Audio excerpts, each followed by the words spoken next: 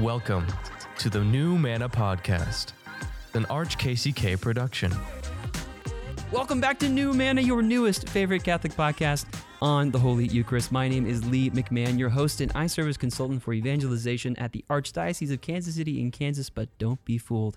If you've got a pulse, this podcast is for you. If you are hungry for more, if you are fed up with the empty promises of the world, Jesus has more for you. We've been called to communion in Christ. We have been given the mission of bringing people to Jesus and bringing revival to the church. Our title, New Manna, comes from John 6:58. This is the bread which came down from heaven, not such as the fathers ate and died. He who eats this bread will live forever. Jesus is the new manna. He is the bread of life, and he gives himself totally to us every single day in the Holy Eucharist. So if you are tuning in for the first time today, welcome to the club. I just want to give a special shout out to all those who have left a review on Apple Podcasts or Spotify, because you're helping us get the word out there to the world that Jesus is alive, that he's about a good work, and he is truly present, body, blood, soul, and divinity in the Holy Eucharist. So thank you, thank you, thank you. Today, I have the distinct privilege of being joined by some awesome, fantastic ladies, the sister servants of the pierced hearts of Jesus and Mary, specifically Sister Monica, Sister Kelly, and Sister Lucia. Welcome. Thank you so much for having us, Lee. So sisters, I want to know, who are you and what's your state of life? Yes, so we are religious sisters. We are ordinary people, but to a radical calling of holiness. And we lay down our life completely to our Lord Jesus Christ. What's very beautiful is that each one of us has a different story, but it's that love of Jesus Christ that gets us out of the ordinary activity to lay down our life completely to him. And so what makes us religious sisters is we take vows through the evangelical councils. So we have chastity, poverty, obedience, and in our case, our religious community has a distinct vow of Marian identification and availability. So to give you an example, the Missionaries of Charity, I know they've been previously on this as well. They have a charism to be, they have another vow that they take to be with the poorest of the poor. So not all religious communities have that. And that is what makes our religious community very distinct. So we lay our life, our spousal love to Jesus Christ through the specific charism that we are called, a gift that is given in the church for the uplifting of the church, and then serving through a specific mission that we have been entrusted. Sister Lucia was telling me earlier just how an extension of your charism lived out is being all things to all people, and whatever it is that you need to proclaim the gospel to that time and place. So you were telling me there are religious sisters. You, Sister Lucia, are incredibly fluent in Adobe Illustrator, in Photoshop. And there are some who are, blessed to be able to know how to run cameras and like webcasts and stuff. What are some other examples of what the sister servants of the pierced hearts of Jesus and Mary do? In a deeper way. And we, being servants of the pierced hearts of Jesus and Mary, were founded in the Archdiocese of Miami, 1990. By Mother Adela Galindo. So we're pretty new. It's a new charism in the life of the church and in the life of the world. So we are a Marian charism per excellence. So like I was telling you before we started the program, it's the all-embracing motherhood of Our Lady. Whatever is needed in the church, whatever Our Lady would do for her children, that's what we do, whether that's working in schools, teaching, campus ministry, working in social media, working with the youth, working in military ordinariate of Italy. I mean, we have an extensive mission and ministry in the life of the church and in the life of the world, and is bringing the love of the pierced hearts of Jesus and Mary and the triumph of love, building a civilization of love, life, truth, solidarity. That's wonderful. Yeah. And that's something very important, is the availability. We are completely open to the Holy Spirit. We're our mother, the church needs us, and service. It doesn't matter something big, small, we are available to give ourselves completely. That's awesome. Okay, tell me about who you are, Sister Kelly. Go. So one of the beautiful things about our community that I think is very fitting for this particular podcast as New Manna is that we have 4 pillars of our spirituality. And the very first one is Eucharistic. And so the Eucharist is not only the center of our own lives, it's where we receive all of our life from. but then it's also the center of all of our apostolic missions. So in many of our dioceses, we have Eucharistic cenacles where we come together to praise and adore the Lord. Yeah. We have everything, all our youth ministry, everything leads up to this source and summit of our faith. Right. Our other pillars of our spirituality are that we are Marian, as we've already spoken about that, our fourth vow. We are living in the power of the Holy Spirit and in the heart of the church. So those are the 4 pillars. Those are our 4 pillars. In the heart of the church, Marian, Eucharistic, and what was and living in the power of the Holy Spirit. Let's go. Yeah. Come on. We could all use a little bit more Holy Spirit. We're recording this just days before Pentecost. So Amen. Come Holy Spirit. Amen. I would love to know your story of falling in love with Jesus. So take me back to the beginning of that happening for you. All right, I can start. Go ahead. And this is Sister Lucia. My first encounter, and the one that I will never forget, and it will always remain in my heart, is the encounter of where I heard my religious vocation, my calling. So I was a junior in high school. Okay. 17 years old, and I was invited to attend to a Eucharistic cenacle, which Sister Kelly Grace mentioned. I've heard you said cenacle. Can you tell me what a cenacle is? Well, I don't know what that is. The upper room. The upper room. Where the apostles are That's right. receiving the Holy Spirit, basically. So we call it Eucharistic cenacles because it's like an outpouring of the Spirit, hardcore, in such a powerful way, and that's what I experienced. Yeah.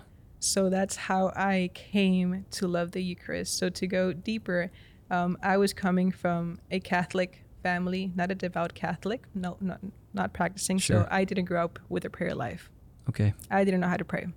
Anyway, coming out from a soccer game in the evening, I was invited to go to a Eucharistic cenacle. I had no idea what it meant. And I just went for other reasons to say hello to one of the sisters who is my aunt. That was my only reason why I went. So how Eucharistic cenacles work in Miami, it's every Friday. Mother founders and our sisters gather, and it's time. We pray the Holy Rosary at 7:30, then 8 o'clock Mass, followed by basically praise and worship. Let's go. And listening to the Holy Spirit and the Lord in Eucharistic adoration. So we got there when the Lord was being exposed. So I have no idea what to do. Hundreds of people kneeling, and I'm here standing. This is very awkward. I might as well just kneel too, and we'll see what happens. So the moment that I knelt, and our mother founders and our sisters started singing like angels. Yeah. And I just immediately felt this rush in my inner being. I don't know how to describe it as one of those experiences that are supernatural, I would say. So contemplating our Eucharistic Lord, and then the priest walking with our Eucharistic Lord and stopping in front of people. He stopped right before me, and I was just bawling. I cried so much. And for me, crying was a sense of weakness. I would never cry in a soccer field or never have people see me cry. So, but here I'm experiencing the fire of His love in a way that I've never felt before and experienced before. It was so palpable and concrete. And so in that moment, our Lord told me, and I heard His voice just like I'm hearing you. He said, I want you to be mine. I want something special from you. And from that moment on, I started wanting to unpack those words. And wanted to see what it meant and how it looked and what was that for my life. So I started discerning, praying, obviously, turning to God, praying, purifying myself, going to confession, going to Eucharistic adoration, going to Mass. all the sacramental life, until religious life clicked for me. And that's what it meant to be all His and something special, to leave everything behind, starting family, sports, material things, detachment from so many things that I was attached to give myself totally and completely to His love. So this experience of when I was a junior, the first Friday, and this was December 4th, 2008. It is the point of reference and my point of returning when those moments of doubt or confusion or like, are you sure, Lord? I'm so unworthy. But I always go back to that moment in which He called me by name and allowed me to experience the power of His merciful love through His Eucharistic presence. It's something that it's so hard for me to explain, especially because it's something that I got to experience just in a unique way. But I mean, it's if I think about it, it's like if it happened yesterday. Right. But that was the moment where I encountered the power of his love, his mercy, his healing power, his transformative power. Because after that day, my old self changed completely, and I've been able to become the woman that he has created me to be. And the transformative power will continuously happen until the day I die. Right. I was just thinking about how children in the womb don't know that they're about to be born, and just how this John 3 experience that you're describing of being born anew, it's not something that you were expecting, right? You were just there, and you're like, well, I might as well kneel. And then you said this rushing sensation, this rush of wind within you.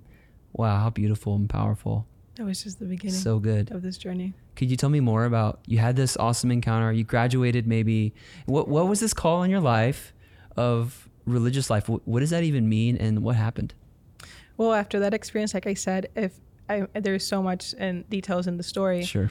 But obviously knowing that whenever we open our hearts to the power of his love and his mercy, there's so much he can do, and he has the freedom to transform us. Therefore, I wasn't what you see right now. Okay. I wasn't born with a habit or a halo or anything like that. Okay. So you're human. I am. I'm an ordinary human being, maybe with an extraordinary vocation, but I'm just as human. Sure. But the beauty of me seeing and others witnessing his transformative power by allowing myself to be transformed. Yeah. So after that day, like I said, I became my whole life changed. I become to be virtuous. This is with time, obviously, and it's a lifelong journey. Yep. More virtuous, more loving, more caring, more generous. I used to be very prideful in the sport. I used to be very selfish. So all these different vices and lack of virtue were being transformed into a Christ-like human being. Right. So religious life, I mean, when the Lord said, I want something special from you and I want you to be mine, since that moment, I wanted to unpack those words. So obviously, I get to say hello to my aunt, Sister Anne, at the end of the Eucharistic Sunday, when she's like, what's wrong with you? And I'm like, this and this happened. And she so prudently asked a sister to come forward and introduce me to a sister who guided me all through my discernment process. And so I would go every Friday from there on. I didn't miss any Eucharistic Cenacle. And then there was something in me every time I saw the sisters. I'm like, I want to experience, or I want that same joy that they express with their actions, with how they carry themselves, with the way they love. They're so free, and I want that for me. I don't know how, I don't know how to achieve that, but I want that. That was the first thought of like, wow, I really want that for my life. Yeah. And then religious life just kind of automatically popped into my heart. Yeah, it's not something that you calculated. No. You didn't make a spreadsheet and be like, well, I should be a nun. No. It was something that was revealed to you. Absolutely. Yeah. I mean, my dream was to become a professional soccer player and get married with a soccer star and have lots of kids so we could have a whole soccer team in the family. Olympian soccer, a little squad. And little did I know that by becoming a religious and Christ being my bridegroom, I mean, I have thousands of spiritual children, more than I could ever imagine. Yeah, I want to just go off in like a whole Holy Spirit tangent. And just talk about Encounter School of Ministry, which you guys should totally join. Do you know what Encounter is? No. Tell us more. All right, we'll cut this out later. It's fine. Encounter is a 2-year training program that I'm on the leadership team for here in Kansas City to equip disciples to walk in the full supernatural lifestyle of Jesus by the power of the Holy Spirit. Luke 9, Luke 10, Matthew 10, Matthew 28. How do we actually do that? How do we do Acts? Wow. Powerful. It's really cool. Thank you for sharing. We're having a summer intensive this July, which you guys should totally come to and just get a little taste of what Encounter is. Sister Kelly, your turn. Yes. God is so good. Yeah. So I grew up in the Chicago area, in the suburbs there, and I grew up in a very, praise God, wonderful practicing Catholic family. And so the great gift of that was that I grew up knowing my faith, knowing what the church taught, and really being a part of just the sacramental life, and that was a huge gift. But for however it turned out, why I don't know why this happened, I don't know, but I just didn't make the connection all the way from my head to my heart. Always I went to church on Sunday and I knew a lot about the faith, but it wasn't something that was really flowing into every part of my life. And because of that, I mean, the world is so strong, so you get kind of swept Yeah. away, and still with those kind of roots and that identity that says, oh yeah, I'm Catholic, but Right. was I authentically, was Christ the center of my life, and was I looking at him and listening to him? No, I didn't have that real encounter and relationship with him. And so it wasn't until I went to college that I knew I had to go to church on Sunday. Yeah. And so when I went to college, I found where the Catholic Newman Center was. Yeah. And so it was there that I saw for really one of the first times so many young people that were my age, that were, normal, that I was like, oh, you're kind of cool. I kind of want to be friends with you. Yeah. But they were in love with Jesus Christ, in love with him. And we would be like, doing something in the dorms together, and they'd be like, well, we're going to go to the Perpetual Adoration Chapel. If anyone wants to come, it's like 11 o'clock at night. I was like, people do this, it's not just my dad. It's not just, like the priest, Right. And so that was the first thing that kind of opened my heart and mind. But at the same time, I still had many other things that I was, involved in everything at college and trying to have the college experience. And so it didn't really fit into my agenda to really give my life to the Lord. Right. And so it wasn't until time was going on, and I found if I was busy with all those things, I could be happy enough, I distracted enough. But when it was just me alone in my dorm room, I was so lonely. Yeah. And I felt like I knew everyone. I was kind of like a part of all the clubs. So I would like walk through the campus and be like, hey, all these people I knew. And yet nobody really knew me, and I felt so alone. And I said, I don't understand. I have everything you're supposed to have. And I'm not happy. I'm not fulfilled. Yeah. And I had this sense like, okay, life has to mean something. And I don't know if my life really means anything, like, okay, what do? You get good grades, get a good job and everything had and then what? Okay, you buy the house, and then what? And then you have and then what? I knew it had to end in something, have a clear direction. And I knew I didn't have that. And so I had this wrestling with the Lord. And because I had seen the witness of those other students at the Newman Center, I had somewhere to look to kind of say, like, all these different groups of people I know, look around and say, who actually is living, and who has that then what that I'm searching for. Yeah. And I knew it was with those who were at the Newman Center, really living with the Lord at the center. And so that was what really opened my heart to say, okay, let me go find out what is there. And so at the first Bible study that I went to, I would always miss it on Thursday nights because I had other things going on. Sure. The first one that I went to, one of the sisters there asked me, or invited me to ask the most important question of my life, which is, how do you do God's will? Because I can't even, I know, okay, God wants me to do this and I don't even do it. She said, ask God to show you how much he loves you. Mm-hmm.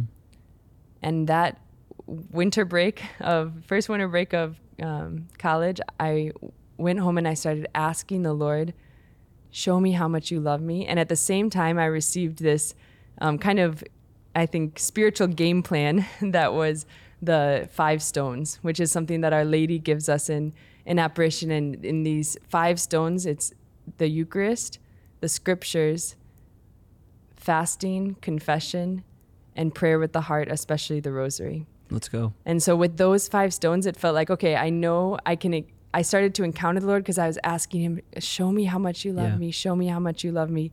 But at the same time, I had this concrete path to walk that was to start to pick up the stone. Okay, I'll go to that Perpetual Adoration Chapel I keep hearing about. I'll go to a daily mass. I'll start praying with the scripture and letting the Lord speak to my heart, even if it's just for a little bit of time. And so because I started to do that, I started to encounter him for the first time, not just in my head, but in my heart. And when that happened, little by little, he started to pull so many extra other things out of my life, and fill it with him.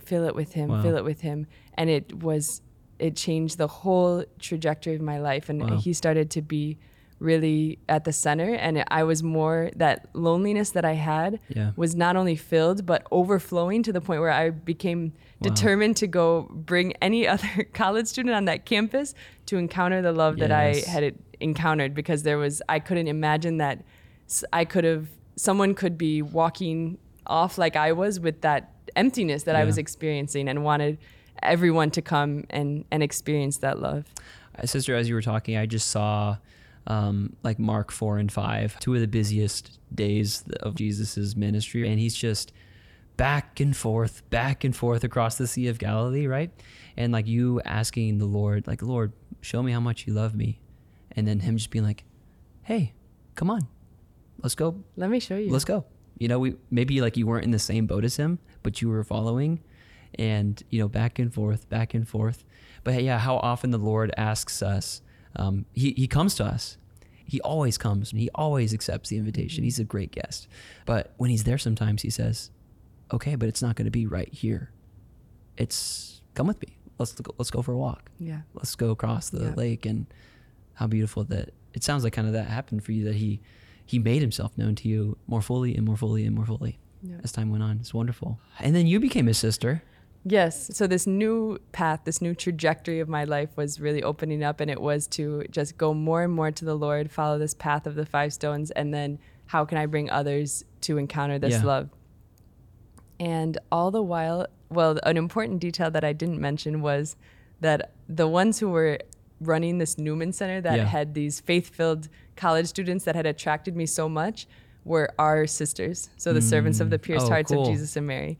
And so it was really because of their formation and their guidance of this ministry that it was so alive, and that I was able to encounter the Lord through both the witness of others and then face to face with him in the Eucharist, in the scriptures. And so the sisters always, I mean, as I began to grow closer to the Lord, I was always going to the times of formation and being closer with the sisters, and that immediately they would tell us one of the most important things in college was ask God about his perfect plan for your life. You know, he created you for something. Don't waste time not asking him what that was, and that this is going to be the plan that fulfills you the most, that you were specifically created for. And so that began my time of asking the Lord, okay, I have learned that I can trust you, because the more that I empty myself of other things and bring you into my life, the more happy I am, the more fulfilled I am, the more alive I am. And that made me realize, okay, this perfect plan that you have, I want it. Yeah. Because if so far putting you more in my life and your will in my life has filled me like this, then I know that anything outside of your will, walking away from your plan for my life, is going to leave me in that same emptiness. And so the first key factor was I really desired, okay, God, I want to live your plan, not my plan. I know where my plan leads, and I don't want that anymore. Right. And so as I was going through college, I feel like I was always in this kind of back and forth, because I did want God's plan, but then the things that held me back from fully embracing it had me on this kind of back and forth. Okay, well, maybe I'm called to marriage. Maybe I'm called to religious life. I don't know. They're both so beautiful. And that was important too, that the Lord said, yes, they are both so beautiful. And I created you for one of them. And so as I was going through this journey, this kind of back and forth, trying to listen to the Lord, but also wrestling, I think, a lot with the question of like, God, would you be enough? If I gave up everything else, would you really be enough to fill my heart? And that always, I think, kind of held me back from really making that jump to say, okay, I hear you, Lord, and to start walking. And so it was the summer after I graduated from college, we went on a mission trip to Miami, where the sisters were, and we ran a summer camp for kids in the inner city, and it was beautiful, giving yourself, and then we would have spiritual things in the night to receive. We would have talks with our mother foundress of our order, and times of praise and worship, and we would fill ourselves back up and then give ourselves totally. And while we were there, we had the gift to go to the perpetual profession of 2 of our sisters, one of them being the one that had been there when I was a freshman at the Newman Center. And so in their perpetual profession, they're laying their lives down totally to the Lord, literally lying prostrate like you see at a priestly ordination. And I just had this realization, and I said, Lord, if you need me to give myself totally, because I knew if they hadn't given themselves totally, if it was halfway, then I would not have encountered the Lord, and I would still be off in that empty path I had been walking. I said, Lord, if you need me to give myself totally so that one other heart can encounter the love I have encountered, I will do it.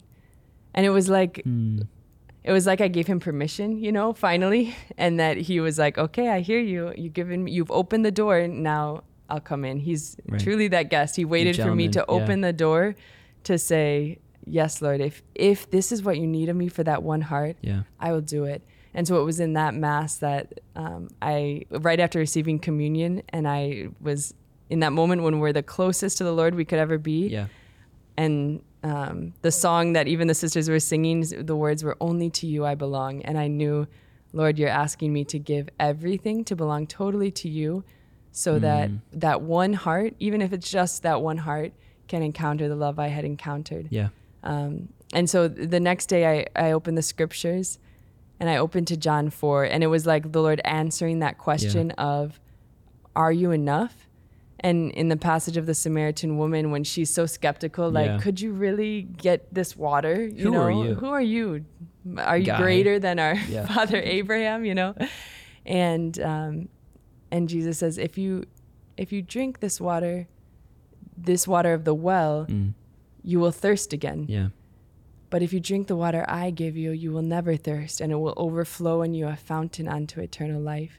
And I just heard the Lord saying so clearly, if you want to go searching after all those other things to fill you, you can do it, you can, but it will never fill you. Not only am I enough to fill you, but I'm the only thing that ever will fill you. Yeah.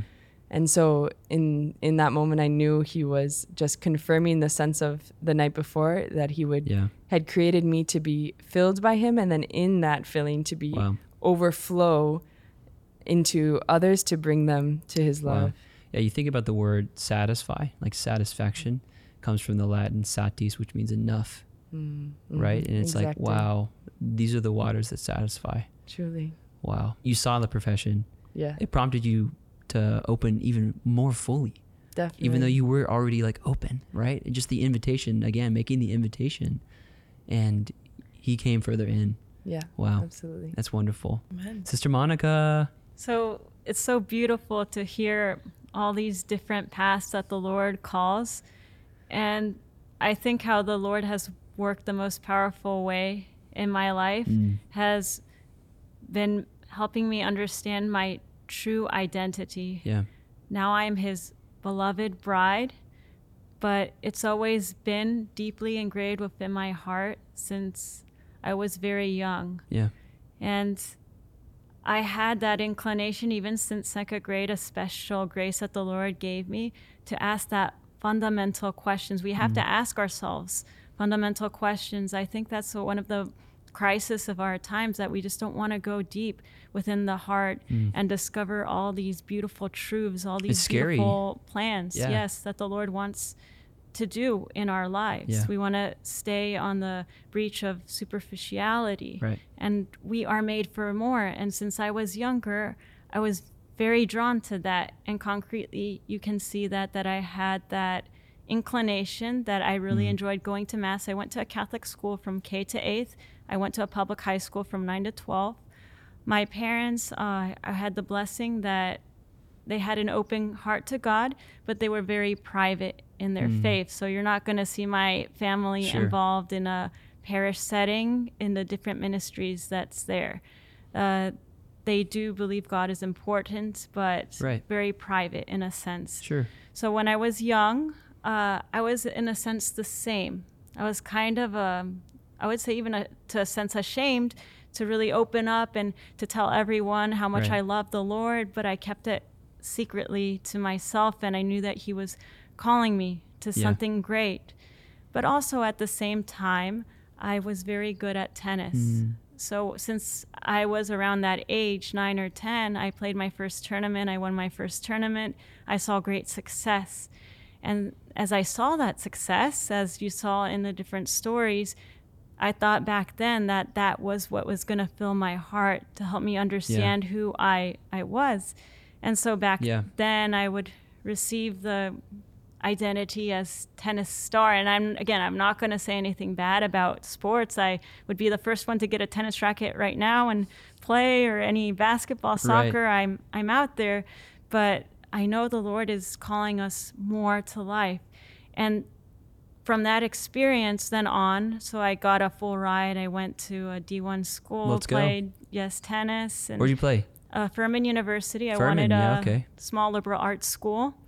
But after that, there was just, after all that, again, as Sister Kelly and Sister Lucia saying, there was something, that satisfaction, as well as you're saying, there's something missing. And nothing could really fill. We all have that longing for happiness, and I think that happiness is only in Jesus Christ himself.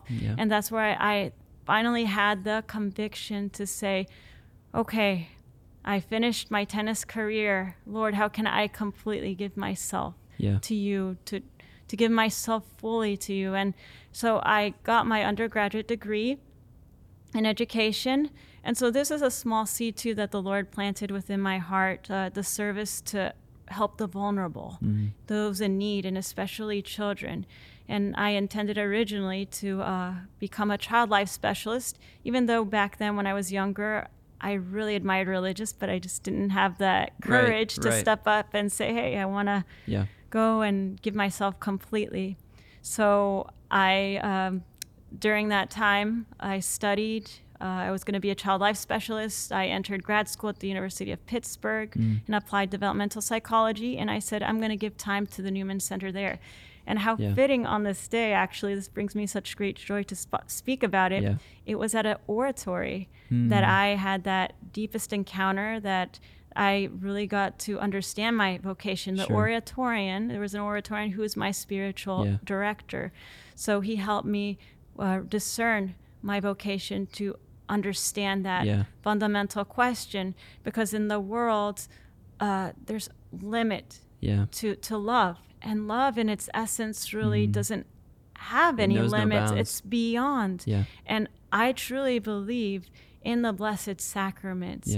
And all our sisters and different people have expressed that encounter that you experience, that it's so surreal. It's very even difficult to put in words right now to really express to you the reality of love that I am experiencing, my true dignity, that I'm not measured, that I'm not put on a balance, that I'm not told these expectations that are unrealistic, that I'm living a reality that is in front of me.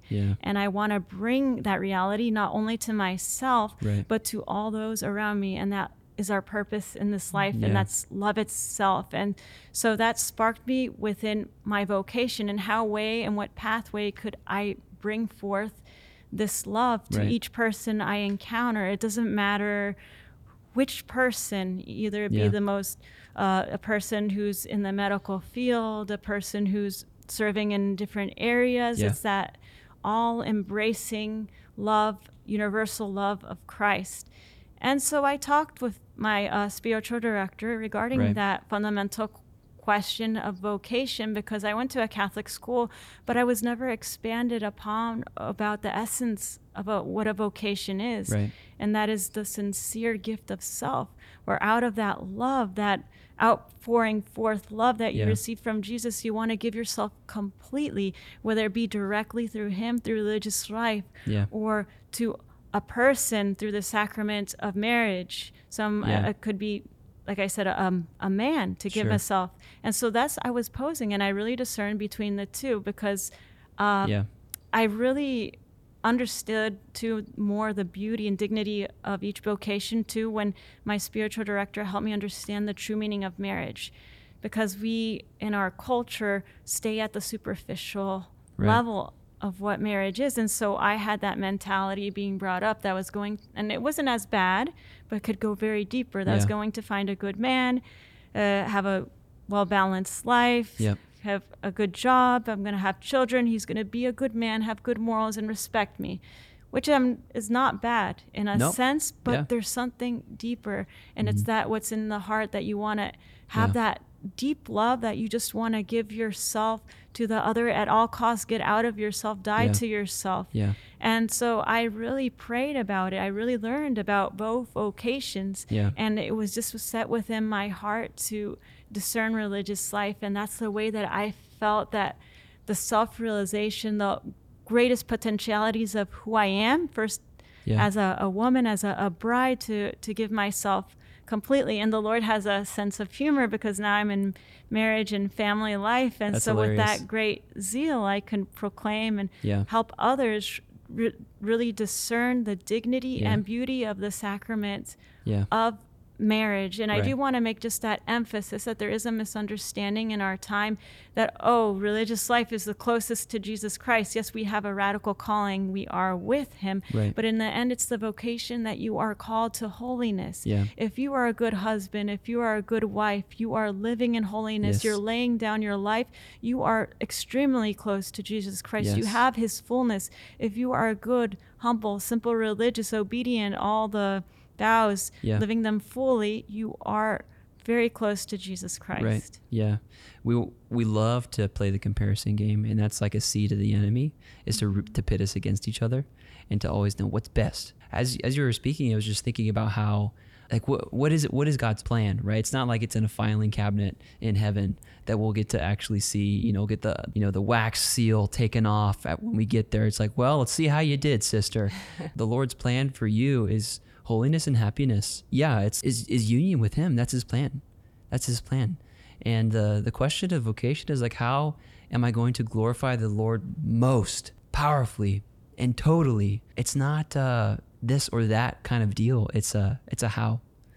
In that vein, I was thinking about Pope St. John Paul II's quote, "Man cannot fully know himself through a sincere gift of himself." And it's like, well, that makes sense. So you discerned religious life.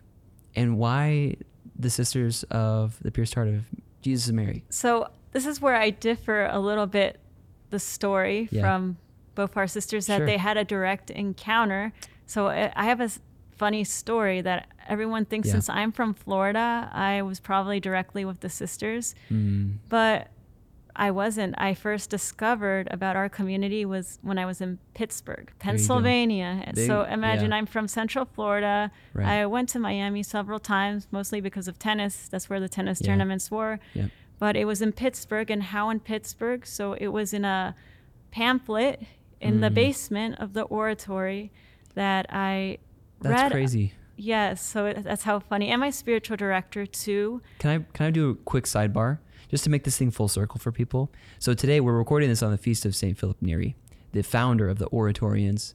And so Sister Monica referenced the Oratorians and her spiritual director being an Oratorian at the Oratory. Could you tell us a little bit about what that is? And so you found this pamphlet in the basement of the Oratory, is that right?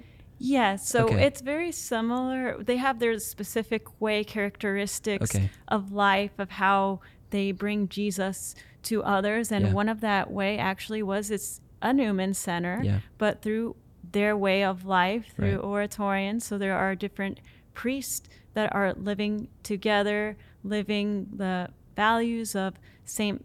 Philip Neri and bringing others closer to him. So one of the important things on the first floor would be perpetual adoration. So anyone that entering, and I remember my first time seeing the perpetual adoration there.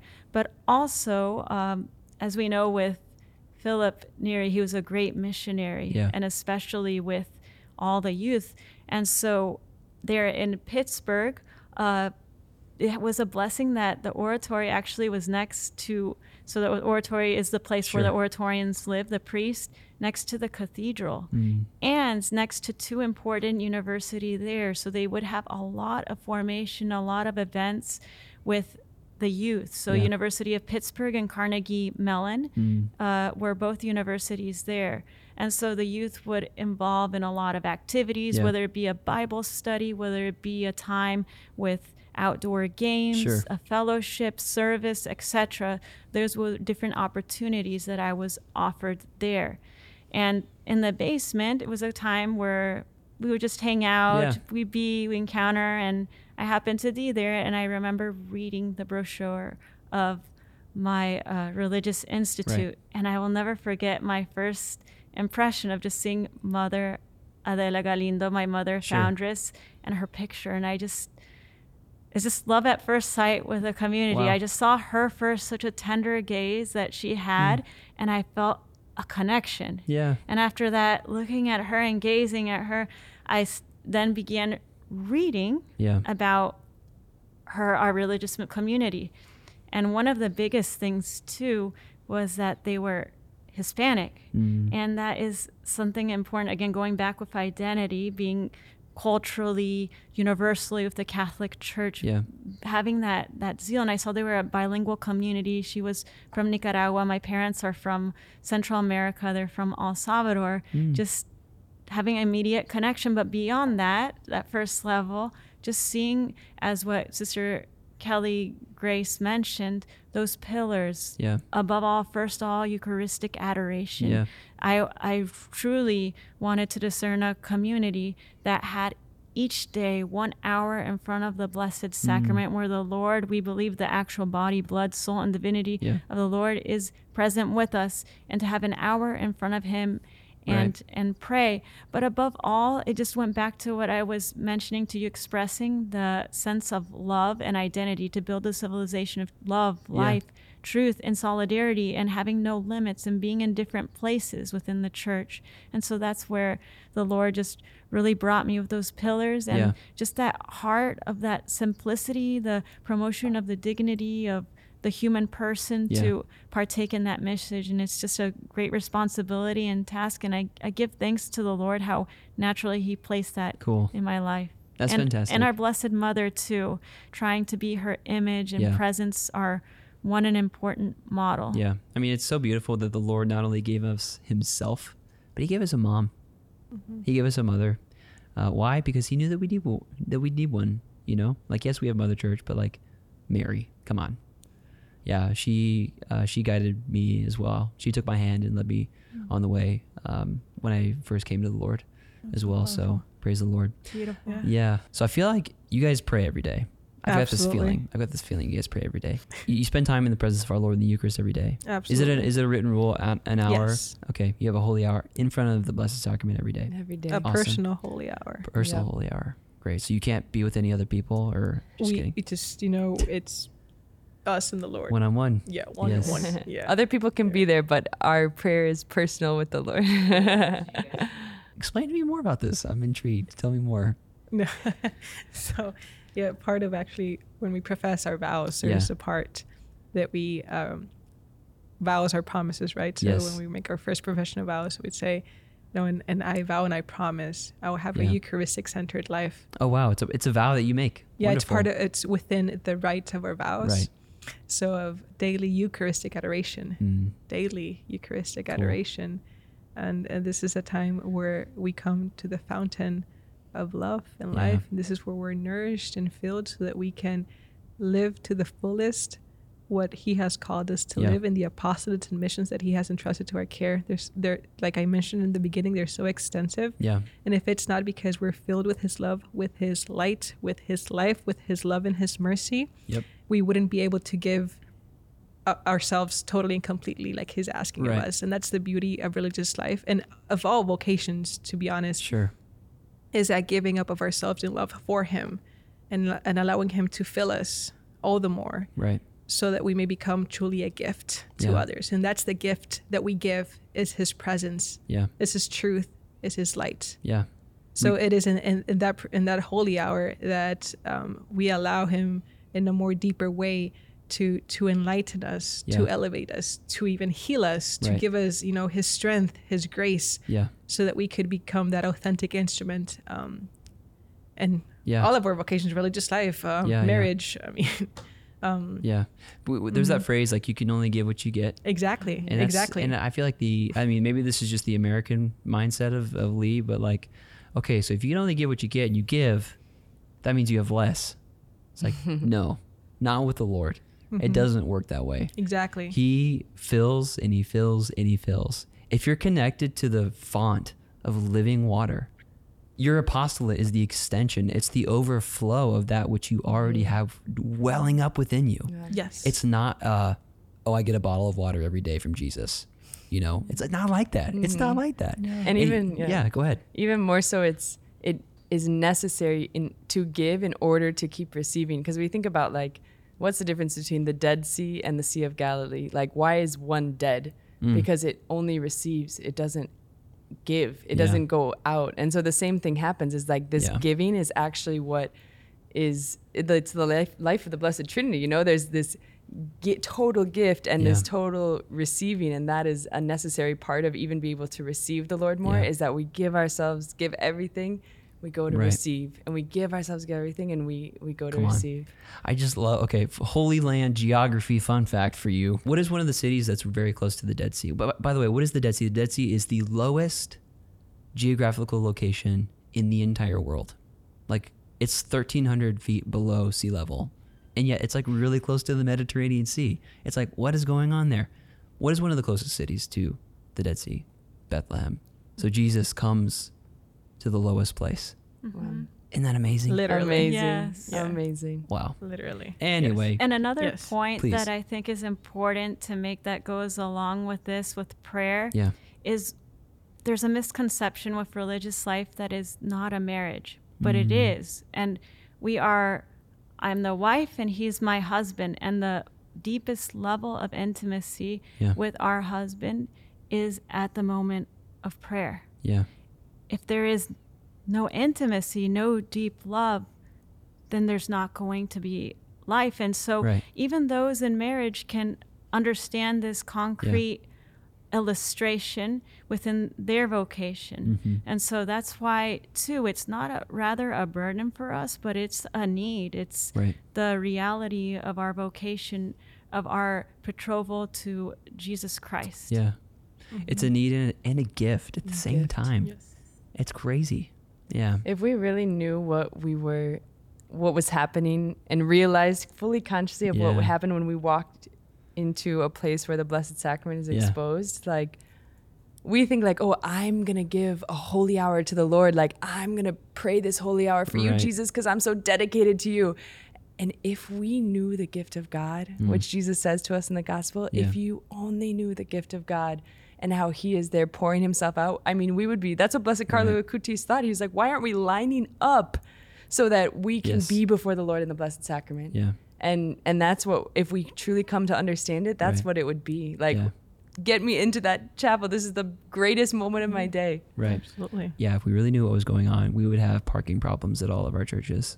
Yeah. Oh, wow. This is Holy Spirit moment. Right. If I could just please come throw on here a quote of, I don't know if you've heard about Blessed Dina Bellinger. Nope.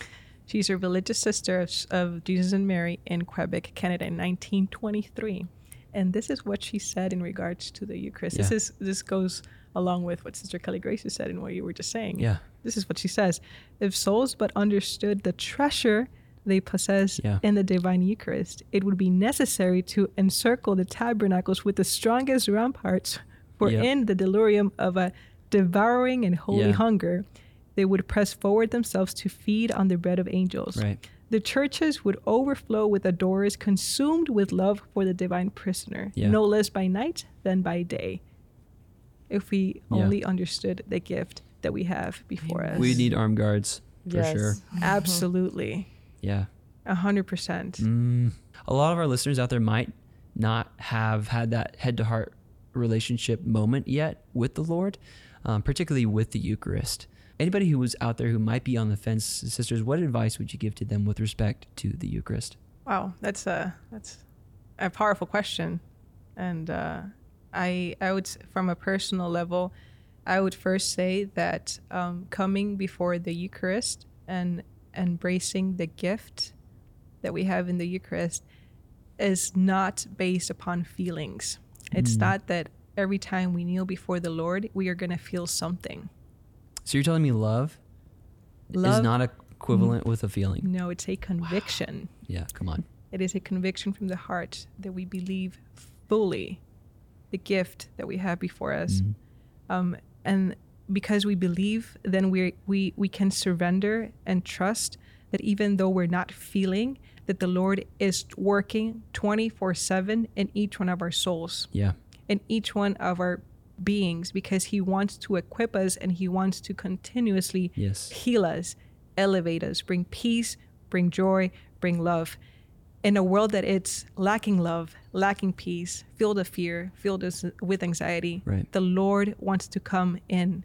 And I think you were mentioning the fact that he's a gentleman. Yeah. The Lord is always ready 24/7 with his arms wide open to receive every single human being, no matter how grave the sin is, no matter how deep the wounds are, Yep. no matter the burdens that the soul carries. The Lord is ready to forgive. The Lord is ready to elevate. The Lord is ready to pour forth his merciful love upon each and every human being through the gift of the Eucharist, which is not just, he's not just in the monstrance or in the tabernacle, but he allows himself to be consumed by us so that we may become one with him. Mm. So I would literally just encourage people to come to know him. Yeah. I mean, we cannot love whom we don't know. Come to love Right. him, understand him, and just build little by little. It's not from one day to another, but it's a lifelong journey, right? Sure. We fall, we get out, but he is yearning for each one of us in the tabernacle. Go on a date. Yes. With the Lord. I mean, Absolutely. I was like, it is kind of almost like one day, not to another, but like it's one day at a time. Yes. It's like go on a date. I mean, we think about falling in love. Falling in love. It's like, sure, you have the love at first sight, supernatural gifts from, a holy card in the basement of your church. But like I saw my wife for the first time and I was like, she's pretty. It didn't click through my mind like, she's going to be the mother of my children, But yeah, it just starts with the date. Yeah. And man or woman, it doesn't matter, but just go. Yes. Right. And give them, It's like Sister Monica was saying, it's coming before the Lord to ask those fundamental questions. Yeah. Why am I here? What's your purpose for me? Why was I created? Yeah. There is a purpose. There is a mission that the Lord has in store for each and every single human being. Yeah. So it doesn't become what I want, when I want, how I want it to be, but how you want it, Lord. What do you want of me? Yeah. Because we all have specific gifts and talents that the Lord has given us that he wants to put to use. And how we come to recognize those is precisely by allowing him to reveal them to us. Yeah. And that's only when we start building that constant relationship with our Lord. And thank goodness for the sacramental life where we have the gift of confession, that if we're just filled and overwhelmed by sin, that we could go in that confessional and receive his unfathomable mercy and be cleansed and pure, because the Beatitudes, blessed are the pure of heart, for you shall see God. So the more pure we become, the more immaculate, the more he'll be able to shine forth his mercy upon our hearts, and we will be able to shine that light and that love and that mercy to others, and we'll be authentic instruments of his love. And purity is not the fruit of like the act of the will. Like purity is the result of Christ in you. Amen. Yeah, like it is he who purifies us. Amen. Yeah, just to clarify, it's not like something that we can muscle our way. Like, I'm gonna be pure. Yes. We need his grace. And something you were saying really made me think about how faith itself is not just a theological like assent, like me signing some waiver saying, okay, I won't sue you or whatever. But it's trust. It's trust. Like, I trust you. Like I trust you. Amen. I trust that you have my good at heart, that you truly want good things for me. Absolutely. And not just at times as if, but like at all times, in every place, in every season. So yes, love is work. Yes. Love is real. It's not easy, fun, glamorous. Love is real. It takes labor. Absolutely. And one more thing I just please. wanted to add to with words of advice, just a simple phrase, no expectations, because we really place a lot of expectations, and that kind of creates boundaries. Just open your heart, let the Lord take control. Yeah. We are not in control. We live in a culture of control, that we are the one that produces that results, and everything comes forth from me. This is, of course, it's going to require a step of faith. And we know that the Lord is divine and it's supernatural. Yeah. But it's that surrender and having those eyes of faith that he will bring forth that life that is within us. So that's an important advice, to not place any expectations. Just simply give him a chance and open your heart and let him act. Right. can I throw a weird? I'm gonna throw a weird angle on it. I would say have a big expectation, and that expectation being that he is faithful. Absolutely, 100%. He's faithful. So if anything, just expect him to continue to be faithful because he is always faithful. Yes. And yeah, that's all I. We can be unfaithful, but he will always. Yes, he's always faithful. That's right. He's unchangeable, right? Yeah. Yeah. Always faithful. Constant. Love it. Yes. Yeah. One thing that I think helped me to grow in Eucharistic love and just falling in love with Jesus in the Eucharist was we've been talking a lot about falling in love, right? Yeah. And you can't fall in love with someone that you don't spend time with. And so it was when I started to make, even if I didn't fully understand it yet, or even if I was still trying to see how this all fit together, I made a commitment to that spending time with him. I started to go to Mass. I started to go to Eucharistic adoration, and simply just in beginning to make that choice, it's like, I don't need to have it all figured out necessarily. I don't need to have that from the beginning. I just need to, okay, let me just, you know, you're never going to get in the water if you don't put your foot in. And so it's just in allowing that to become part of that rhythm of life, to allowing to inviting the Lord and his Eucharistic presence just into my life in those little ways and those choices. That's when he started to really reveal himself to me, and when I started to experience what I was maybe not sure if he would fulfill at first, you know? And so we step back and think, okay, head-wise, like in my mind, you know, first of all, can God do this? Mm-hmm. He's God. Can he come in any form that he wants to? Yeah.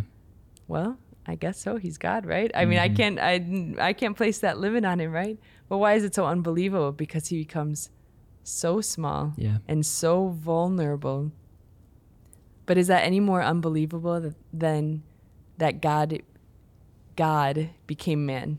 When Jesus became literally not only a baby, like an embryo, you know, in this first moment, that God became this what's totally vulnerable, totally the smallest, the most in amidst of a whole world totally unknown, you know. And so in the same way, this unbelievable reality of the Eucharist is the same unbelievable reality of the incarnation, which we know he did, you know. So if he chose to do that, could we take that next step and say, could he also choose to at least come in the appearance of bread and wine? Yeah. I think this might be a good point to transition into the second part of our conversation about our papal document for today called Mirai Caritatis, if that's how you say it, because I don't speak Latin, folks. If you do, well, call us up. I know people, but anyway. But this is a document written by Pope Leo the 13th, just as a reminder, and we're going to go over the second section today, or second or third, depending on when this comes out. Pope Leo the 13th, he wrote this on the 20th day of May in 1902, the Solemnity of Corpus Christi in 1902. So, and he's in the 25th year of his pontificate, so he's been around the block. And he wrote this document for one purpose. He said, to stir up and foster in the hearts of all men the dispositions of mindful gratitude and due devotion toward this wondrous sacrament, the Holy Eucharist. He says that in paragraph 2. So particularly today, we're going to be taking a look at paragraphs 11 through 16, I think. Yeah? Sisters, what are your greatest hits? The point that struck me the most was, in the end, charity, as he's really talking about that bond of charity, creating unity. Yeah. What we see a lot today in our time, there's no coherency, there's fragmentations. Yeah. And that's why there's this confusion, there's disorientation. And really, we have a sense of the truth. We understand the truth when we are one. And that is the only way that we can find truth, through concrete actions of love, and that is charity. And I love how he connects that with the Eucharist as well, even talking about the substance, like the way that is even made, how the grapes and how all the particles with in the bread that's going inside. And of course, in the time of the Mass, then consecrated, where the priest does the consecration in the actual body, blood, soul, and divinity of Christ. But in the end, it's really what is love and truth is charity. And we live in a culture right now that is so egocentric. It's about I. And that is putting a stumbling block. And we are a universal church. That's one of our greatest identity. And within the document, they mention within class structure, differences. So as a Catholic, as a beloved son of God and believing in Jesus Christ, really what will help us obtain this true goal, this truth, is the Eucharist, because that is the essence of charity. That's where Jesus Christ laid down his life for each one of us. And as going back to what Sister Kelly Grace was saying with the incarnation, I can't even understand. It's so hard, difficult to understand that our God, who can do anything possible that he wants, he became man, and how much he was rejected since the very beginning. But how did he act? He acted out of charity. And we see within the Eucharist a circle, and circle is that oneness, that eternity, that unity, and we see that its essence. And so it's also going to a reflection of love, the true essence of love. He says in 11, as charity towards God grows cold, charity towards one another is inevitably, like, it's going to happen. Mutual charity of men among themselves is likewise going to grow cold. And I think something that you mentioned as you were introducing this Mire Caritatis by Pope Leo the 13th, the papal document actually brings so much light in our present day. It's like if he had written this for this moment in history. Something that really have struck me here, and it's just a reflection of our world today. And Pope Leo says here, men have forgotten that they are children of God and brethren in Jesus Christ. So what does that mean? That people have lost their identity of children of God, created in his image and likeness. And not just that, but created in love, through love, and for love. In other words, charity. So, I mean, we've been talking about the gift of the Eucharist and how much this gift is being taken for granted, obviously, because the enemy doesn't want the world to draw ourselves to him whom is love, right? But also understanding that it is in the Eucharist, God himself, that it's the school of holiness. The Eucharist is a school where many saints are forged. Okay, so what's our end purpose? Our end goal is to get to heaven. Well, our end goal is to become holiness. But it is not until we understand our dignity of children of God and we turn to him wholeheartedly, and we become love in him and through him, and reveal and express his love with the gift of our own life, that we will actually see a change in the culture.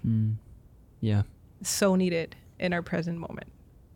So we need to bring back the children of God. I mean, everyone. It's our mission, And as mothers, as spiritual mothers, that's our strongest mission here, is to go after our spiritual children, to go after humanity, and bring the good news, the joy, the light, and the truth of our Lord and his mercy, so that we can start doing something about this culture of death that we see, this culture of darkness. And I mean, we can name a whole list of things, but it is in the Eucharist that we find our greatest identity and mission. Another word that struck me as well is totality. How he gave himself completely, not holding anything back. How now in our times, we can all fall, including myself, into what we call mediocrity. Maybe there are some things, whether it be fear, whether it be maybe laziness, maybe it be selfishness, but really just to give himself completely. And so that's what's so beautiful here. In a word, the Lord's sacrifice symbolizes the oneness of heart guaranteed by a persevering and inviolable charity, which should prevail among Christians, that sacrifice that he gave completely of himself. Yeah. I think that's what we're created for, and that's why this one of these challenges of our culture is this lack of fulfillment, because we want that, but that's pretty risky, you know, like that's okay, pick a direction and go. That's, I think, the desire of our hearts, but it also requires the most risk, you know, of that. It does. It's not gonna, that love has to be that vulnerable place of saying, I could get hurt, you know, I could fall, I could go wrong, you know, and it takes that willingness to risk it all, which is what Christ came to show us, you know, willing to risk it all, risk everything for the sake of love. I really was struck by in 13 just that genuine charity, like what is real charity. He says that genuine charity, therefore, which knows how to do and to suffer all things for the salvation and the benefit of all, that leaps forth with all the heat and energy of a flame from that most holy Eucharist in which Christ himself is present and lives, in which he indulges to the utmost. Yeah, I think sometimes we forget that Jesus is alive. And not just like an idea. Like he is truly, he has a body, he has a beating heart, and he is currently taking up some physical space in a way that we cannot perceive, because he's God and heaven is on the other side of the veil. Just this idea of what is true love? True love knows how to suffer all things. Amen. In union with Christ and the cross. For the benefit of all. Amen. And that's what the cross is for the benefit and the good in union with the cross, right? I mean, and when true love is tested. Yeah. That brings to mind for me St. Maximilian Kolbe. We think of him most kind of primarily for that moment when he made the sacrifice of his life for another. You know, he was in the concentration camps, and, you know, men were being called forward, and one was called forward that said, I have a wife and children, please, like, and St. Maximilian Kolbe was the one who stepped forward and said, take me instead, right? And, but many years before that, as he was living as a brother in his religious community, they would be working hard to fulfill their apostolate, which would be to spread basically the word about Jesus and Mary to all corners of the earth. Working hard. And he would always go to spend these little moments of time before Jesus in the Blessed Sacrament. And he would go and they would say, brother, you're so busy. Father, you're so busy, you know, why do you keep going to go before the Blessed Sacrament? And he would say, how can I not go before the sacrament of love? How will I learn to love? How will I learn to give myself if I don't sit before the one who is constantly, and here it says renewing, that Jesus ceaselessly renews his sacrifice there in the Blessed Sacrament. And so it was by the times that he spent before the Blessed Sacrament, all making that choice to be before love, that he was ready to make that sacrifice of himself in love when that appointed moment came. The sacrament, he says this in 15, in a word, this sacrament, capital S sacrament, Eucharist, is, as it were, the very soul of the church. Amen. If this sacrament is truly the source and summit of the church's life itself, it's not a far stretch at all to say that it is the very soul of the church. And if it's the soul of the church, then shouldn't it be ours as well? All analogies fail if you take them to the limit, but just St. Maximilian Kolbe, he understood this. That's why he would go. The Eucharist is a secret of the saints. That's it. It's all there. And it's not flashy. It's not sexy. It's not cool.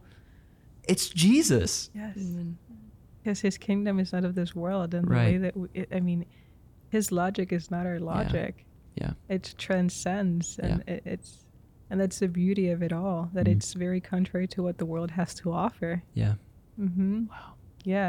Actually, I have here a beautiful quote of our Mother Foundress, Mother Adela, and she beautifully says that in the midst of today's chaos in the world, the one who is Lord of history, who is at the core and center, not only of the history of the church, but also of the history of humanity, presents himself before our eyes. He raises up in front of our eyes, which are loaded with darkness, the sublime and luminous gift of Christ in the Eucharist to give us his light, a light which shines in the darkness, and the darkness did not overcome it. Mm-hmm. Come on, John 1. Darkness, yes, darkness is not the last word, rather his light. Gosh, it's so funny how the world loves to think that Satan and Jesus are like even on the same level. Mm-hmm. It's ridiculous. Dude, we're talking about creator and creature. It's not even a game. Like, it's not a battle. The battle was over from the beginning. You conquer it all. The war's done, you know? Like, yes, we still have a part to play, and yes, we're still stuck in it. He is victorious. But it's like, come on. There's limitless power and freedom in Christ Jesus. Sister Kelly, you got anything? Well, I was just going to go a little bit later in that paragraph 15 that we were looking at. Yeah, go ahead. And there's this moment, and I think this even kind of ties into what we were just saying of like, Satan's not anywhere near close to the power that God has. Yeah. But why is this still such a battle? Right. And it's like you said, our part to play. If Satan has no power over us, yeah, if we are rooted, if we're clinging to the Lord, yeah, who is the all-powerful one.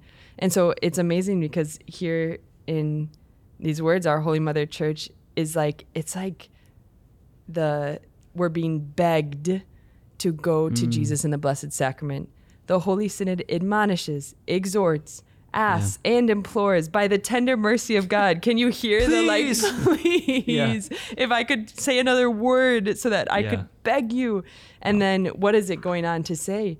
Begging us as the faithful to be prepared to and receive Jesus in the Eucharist.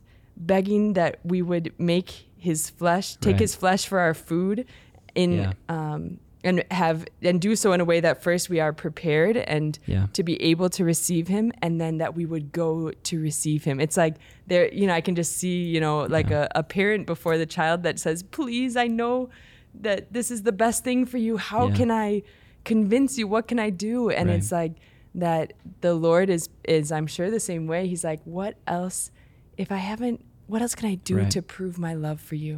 What else can I give if only you would receive? And so I think that that's something for us to say, okay, it's not that I have to do all these things for God and I have to make all we got to make our efforts, fight the battle, but that's not the primary thing. Yeah. It's that God is pouring himself out, is giving himself to me, and he's just begging, just receive me, just receive me. And that in the most intimate way in the reception of the Blessed Sacrament. Right.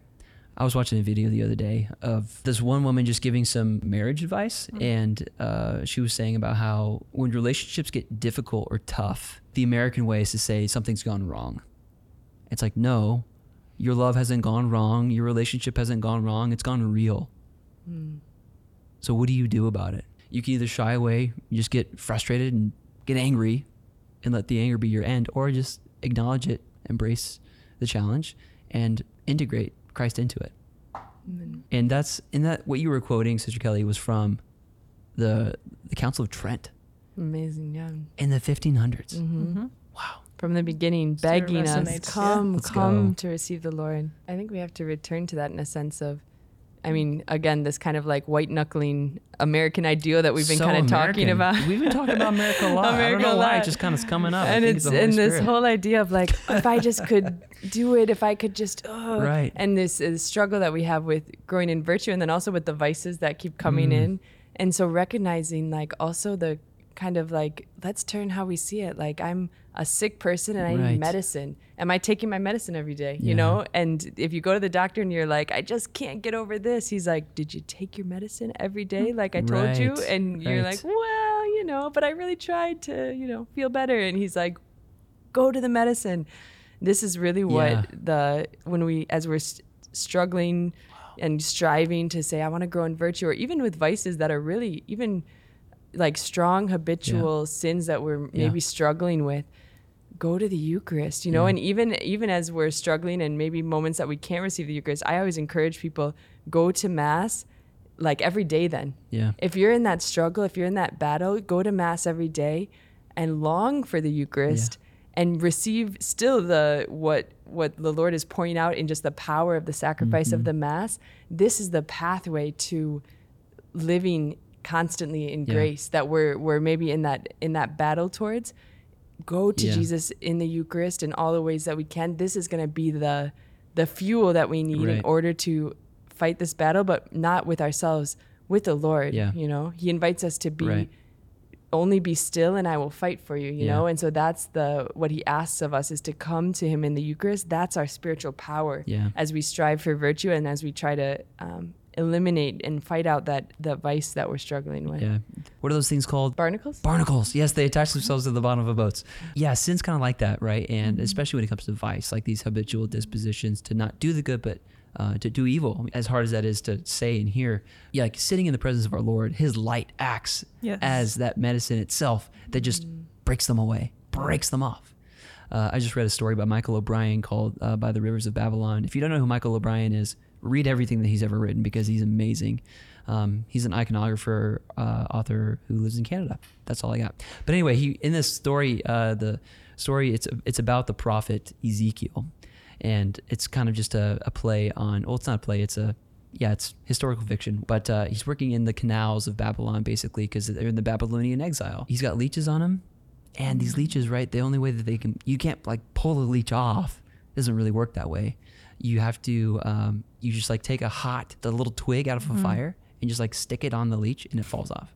And it's like we have to do the same thing. And if we go to the Lord, you know, he's going to do that for us. Yeah. His light acts as that. His presence is that little smoldering stick, if you will. And we see that concretely in the lives of the saints. Yeah. But going back to the saints, one clarification is sometimes we think them as superheroes, that they're just up here. Yeah, they're so and beyond. I'm beyond us, and I'm here. But really, they were just like us. Yeah. They were so simple. They were ordinary people living an ordinary life. But they said the key to them was that nature and that grace. So the Eucharist, as you all were mentioning, but also their cooperation. And I think a misconception as well is we think big, but it really starts with the small yeses. That's what builds into the bigger. And even going along with muscles and athletics, we know even training the body, we're not going to start very big, because what are we going to do? We're going to have an injury within our body. And I think with striving for virtue is in the same way. We have to start small, and that is what's going to build. And when I say small, first within our own homes. In our case, it's common within our fraternal life, our sisters being faithful in the marriage life within the family, and then flowing from there outside. Yeah, I love superheroes, and I think like our culture around the world loves to, like, we're all romantics. We are. We are so romantics. It's like, oh, it's going to be great. It's going to be awesome. It's the best thing ever. It's going to be beautiful, perfect, you know? And the same thing applies when we think of the saints. Is like, oh, these people who are revered, respected, and honored, and they're just, I mean, it makes total sense as to why we think them so big and beyond, is because we're romantics. And, but just do the next right thing. Be faithful in the little way, and we'll be able to say yes. If we say yes in the small ways, day in and day out, virtue will happen. And if we do that, then it'll be that much easier to say yes in those big moments when the Lord asks more of a sincere and total gift of ourselves. And going along to one more thing with hope, with a saint that I like to give an example of is Saint Augustine. How before his conversion, you think of everything that can go wrong. I think he probably is in that range. But how, well, even his mom, Monica, not that Sister Monica is going to talk about Monica, love that self-plug. but it is the power of prayer you see there as well. But how really there is hope. Someone who completely went a different path. Someone who completely was closed his heart on God. You see how God opens his heart and gives him that chance, and now he's a great doctor in the church. Right. Yeah, Sister Lucia, how you said in the beginning of how like you were doing you just expressed like how I can't describe it, because it's experiential. Yes. And when we meet the Lord, when we have those moments of encounter, like there's no way you can't fully put that into words, because you have to just experience it. Yes. And it's like, how do you describe coming into contact with the one who has been, is now, and ever shall be, the infinite Lord of Lords, King of Kings? Like, how do you do that? You don't. It's impossible. We can only just we can hint at shades and just like point at like this one frequency of light or this one frequency of sound or whatever, and just be like, but that happened. Isn't that cool? Yes, it is so good.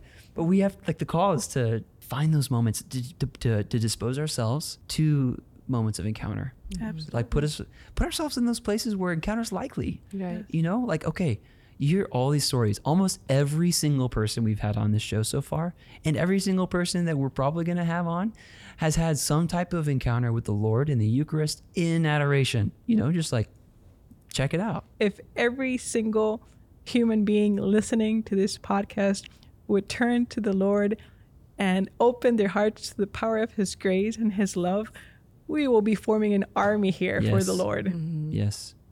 We will be changing culture little by little. Sign me up. Amen. We're in. Sign me up, Army sister. of saints. Yes. That's a good little militia. What was Maximilian Kolbe's? Yeah. Militia Immaculata. I Milicia love that. Immaculata. Just fantastic. Sisters, thanks for being here. Thank you Thank for you, inviting Leah. us. Pleasure to be here. I wish we It could has just keep been a talking all blessing. afternoon and So powerful. have dinner, drinks, whatever. Just, you know what I mean. But like, thank you for being here. Thank you for your witness. Thank you much for your power. vocation. Thank you for Thank your you. faithfulness. Thank you for your joy. Thank you for your just being you. Thank you, Lee. Yes. Thank you for Thank your you. vocation. Oh, you're and welcome. everything you do. And your zeal. and your zeal and enthusiasm. This is Hopefully it's great. not too overwhelming to listener land out there. But, powerful. Yeah, thank you, Jesus. Amen. I hope this conversation has blessed you, dear listener. If it has, please share it with your friends and family, because we got to get the word out that Jesus is alive and he's about a good work, and he's Amen. truly present in the Holy Eucharist. Please leave a review on Apple Podcasts or Spotify, wherever you listen from, and that's also going to help us get the word out about this when people are searching for things with respect to faith. This has been New Manna. Thank you for listening. We'll see you next week. Bless you.